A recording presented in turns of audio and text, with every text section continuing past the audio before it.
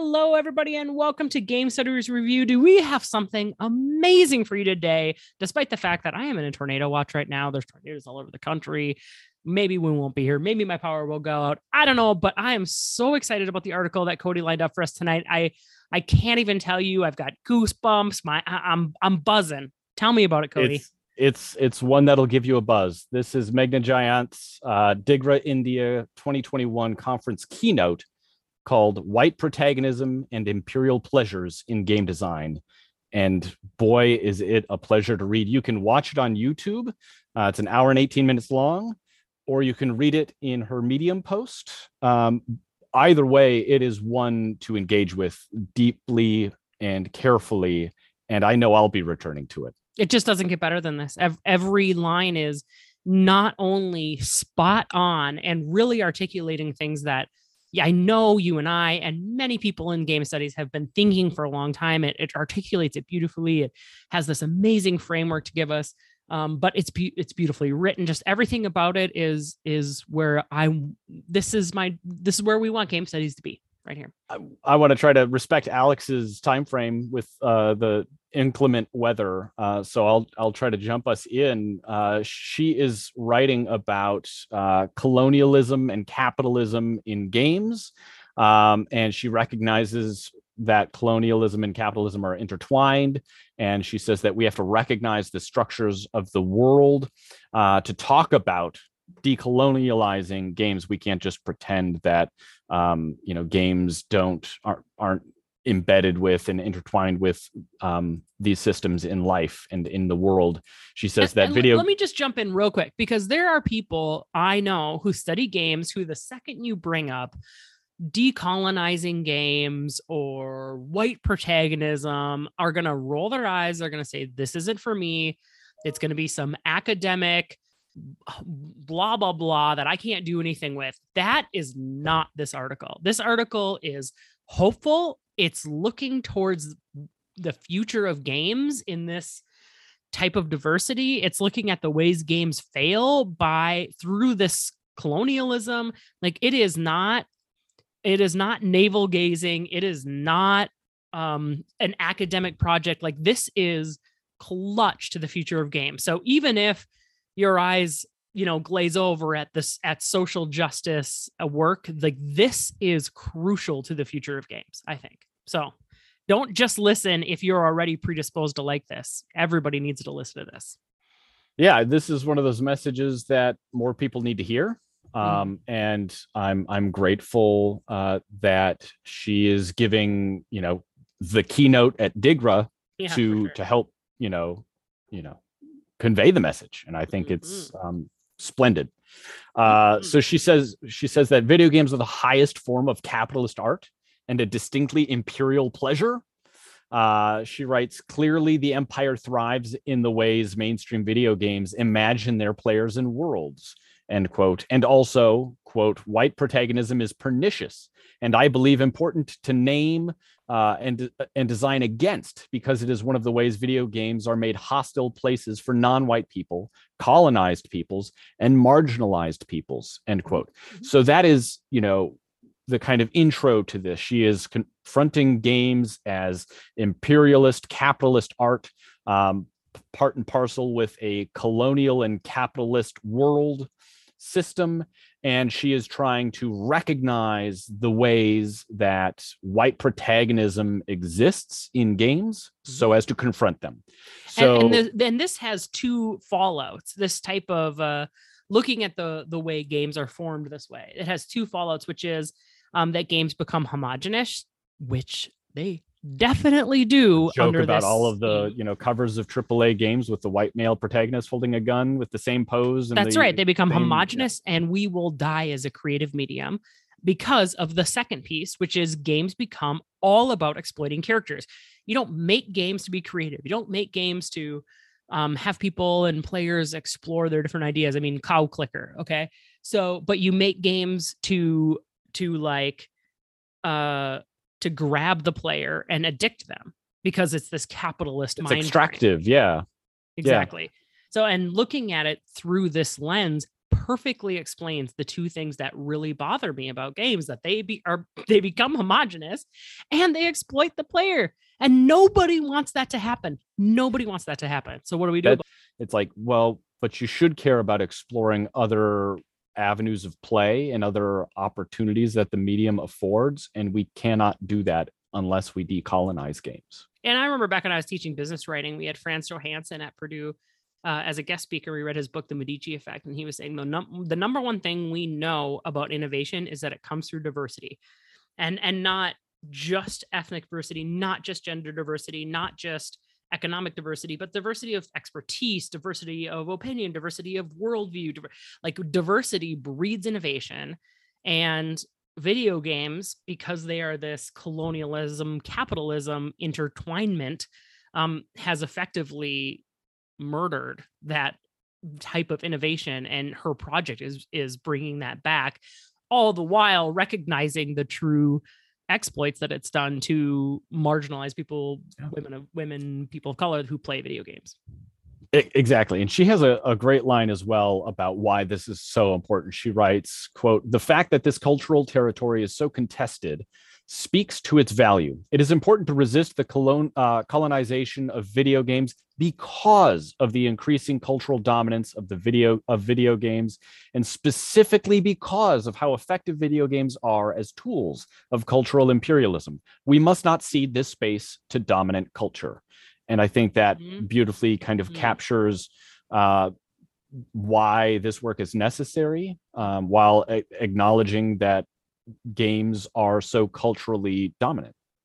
Yeah, and thankfully we have indie studios, we have Twine, we have I just saw this week Kat Schreier and her group, they're coming up with like 50 games to play, that like very short articles about like that forefront diversity somehow. So this work is happening, but it's not dominant. And if game culture becomes culture, we need to be pretty careful about what we're doing. Yes. So she is trying to kind of name some of the fantasies of colonialism, capitalism in video games that it, as she says, colludes with to open up possibilities of resistance, subversion, and sabotage.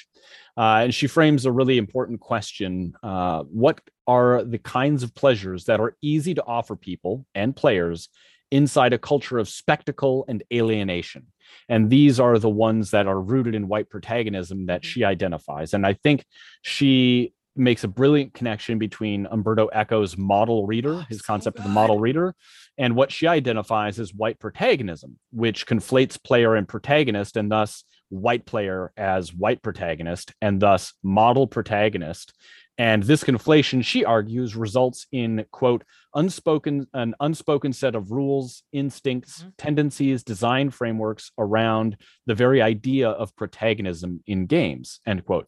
And so she is trying to mark and identify whiteness in order to realize possibilities for protagonists and design that isn't white. And she goes on to list a number of ways to identify and mark whiteness in protagonism. I'm just going to give you the kind of real fast read of them. So feel free to like reduce it to, half speed if I go too fast. White protagonist is the hero. The white protagonist is the only entity that matters in the world, which is to say the only human in the world of objects. The white protagonist will increase in power as the story unfolds. The white protagonist experiences limitation of their power solely in order to overcome it. The white protagonist must act and rarely be acted upon, or the white protagonist will decide. The white protagonist will be forgiven. The white protagonist is an individualist. The white protagonist is uniquely suited to protagonism. The white protagonist wields a gun. The white protagonist remakes the world as self-expression. The white protagonist does not see race, nor does the game see the white protagonist through the lens of race. And this is like beautifully capturing how limiting games are when they are so tethered to whiteness, right? Like, how many games can we imagine where these don't apply, and how the gameplay is challenged because it steps outside of, a framework indebted to whiteness and kind of colonial capitalism. Yeah, absolutely. And game studies have been talking about this, the white protagonist, white mid 30s protagonist for a long time, but never with this specificity and this colonialist capitalist mindset, which to me clarifies a lot of game studies project around these issues. Like it gives us the framework that at least I felt like I was missing to interrogate a lot of the things I'm seeing. It gives that framework just beautifully. I have a couple contribution quotes here that I found as well. One of the things that I thought was really important to note is that the work doesn't end. This doesn't have closure. So we're never going to get to a point where we're like, oh, games aren't racist anymore. Huzzah. They're not colonialist anymore. Done. Pack it up, people. Pack it up. We'll just close that section of the library. No longer needed. It's always going to be working, and it's always going to be getting better. I hope. I have a couple more here. Naming, defining, categorization are colonial modes, and by turning them on the dominant fantasy, I hope to explode its singular vision and replication of sameness into infinites of possibility. She has this critique of game studies theory that we are always trying to define and pin down and, underline like exactly what games are and what play is and what this is. And she just like, that's pretty colonial. Yeah, I think I even pulled out a quote where she's taking that to task. And I was like, hey, Alex, this quote is like written for you. She is uninterested in defining games and is much more interested in the effects that games have. That's awesome, because that has been my heart the whole time I've been studying games. I'm glad you pulled that out. We've had a crazy couple of weeks here, so I didn't actually read through your notes before I put mine in, but I'm not surprised we both found that. I thought this was great for game designers, and I think about my students in my game design classes. In game design, we can see this as a tendency towards attention-seeking design, a design which seeks to colonize the player's time and attention, to be demanding with, quote, attention economy. Possessive design, games that guilt or punish you for leaving them, that reward you for engagement.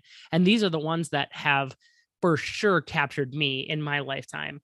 They pull the player's attention neurotically, because any gap or loosening of control or potential moment of inattention is a moment where that player may become distracted, because there are 1,000 other bright pleasures in competition for the consumer's attention. Fucking put a period on that, stamp it, send it to every single game design studio, right? And it's always bothered you, and it's recently bothered me. I've always loved those games, but I know the micro transaction games and that type of game has always left you unsettled. And reading through this just puts words to that feeling. It's a call to design games that let you go. Right?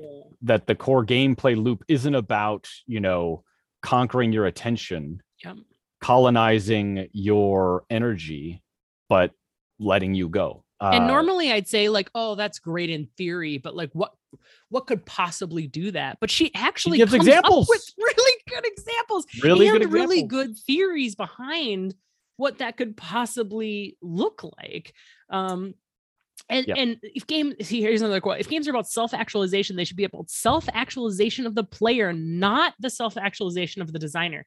The game is not the designer, just as the book is not the author. And it's just so beautiful. Our quotes, I think, are inspiring, but she has concrete stuff in here too. Why don't we move on to gaps? None. We have a huge, speaking of gaps, in our Google Doc notes here, there's nothing. I mean, it's just... I had initially, like anytime an academic starts throwing around like neoliberalism and like terms like that, I don't think she's an academic, Cody, but continue. I mean, I guess we should be thankful for that, because it means we can understand what she's saying. I'm going to say, I think there might be a reason this is so good, but yes. Anyway. Anytime. Okay. I'll let me rephrase. Anytime anybody throws around a term like neoliberalism, I want to hold up a finger and just say, just hold up. Can we get it? How do you define that? Because that is one of those kind of floating signifiers for a lot of folks that can mean whatever bad thing others want it to mean. But I don't need it. Yeah. I don't need it. I didn't miss it. It's pedantic. I almost had a reply guy moment. Almost. And I caught myself and was like, wait. And then I waited and I stayed with her and her thinking, and I was satisfied. Yeah. Like there was, I had to kind of check myself and was rewarded for that, in the sense that she does great hedging and qualifying. I think there's an important lesson to be taken away in the connection between the white hero, save the world on your own fantasy, to the pessimism that results from not being able to do so, because real save the world efforts require kind of collective sustained action that she points to. So games need to provide opportunities for fantasy through design that show other ways of being in the world. And how American and individualist is absolutely that, right? Like that's what America is, the number one most individualist country in the world.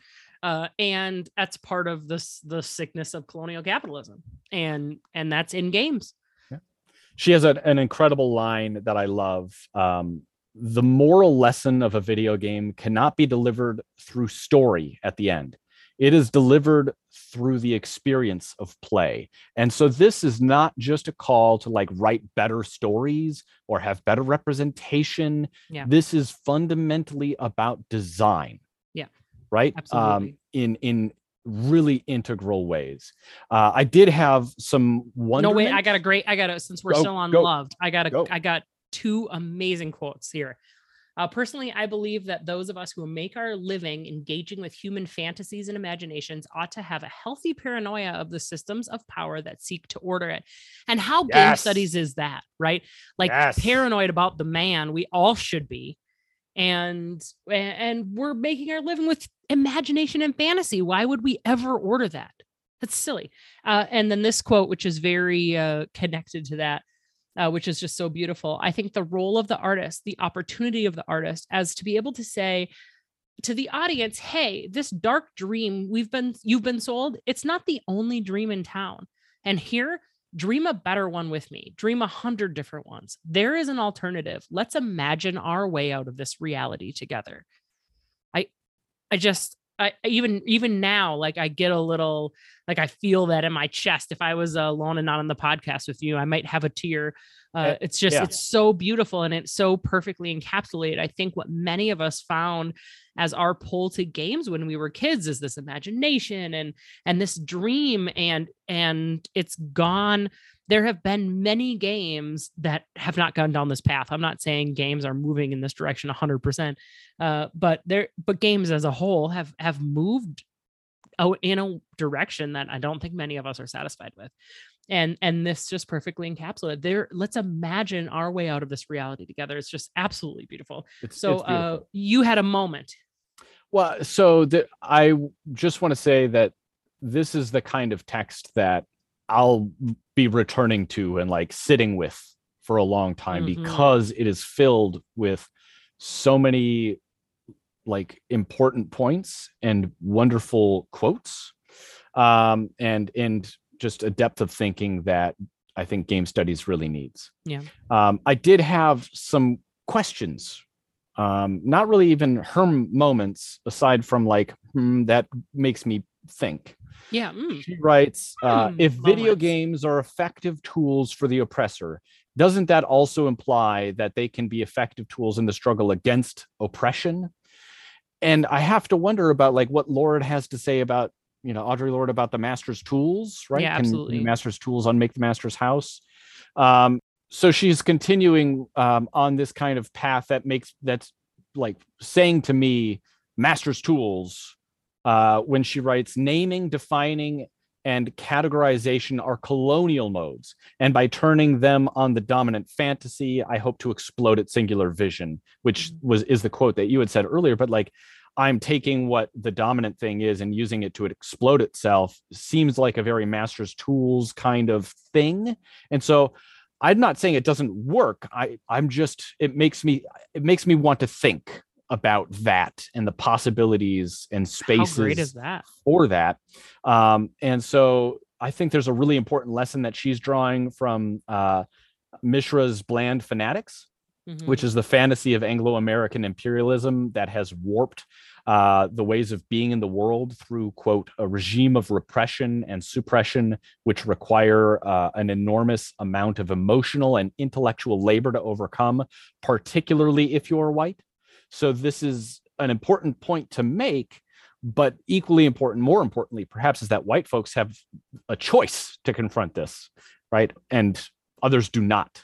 And so, but it's a great point to show how imperialism, white imperialism hurts white folks as well. Everybody needs to care about this, right? Because all of this repression and suppression of alternate ways of being in the world are smothered by colonialism, imperialism, and capitalism. And you don't get to follow along with the logic of, yeah, I agree. We need less homogeneity. We need this, we need that, we need that. But nah, I don't, care about that other part. Let's pretend that this isn't doing right violence to people, right? Just going to ignore that part. So what's our bottom line? Read it, watch it, sit with it. It's important. And if we can do anything to signal boost this, then, if we have listeners, then I hope that they will take our advice to check this out. You don't need to send our podcast. I mean, we're doing this regardless. We don't care. You need to send this article, this YouTube around. Like her words need to get out there.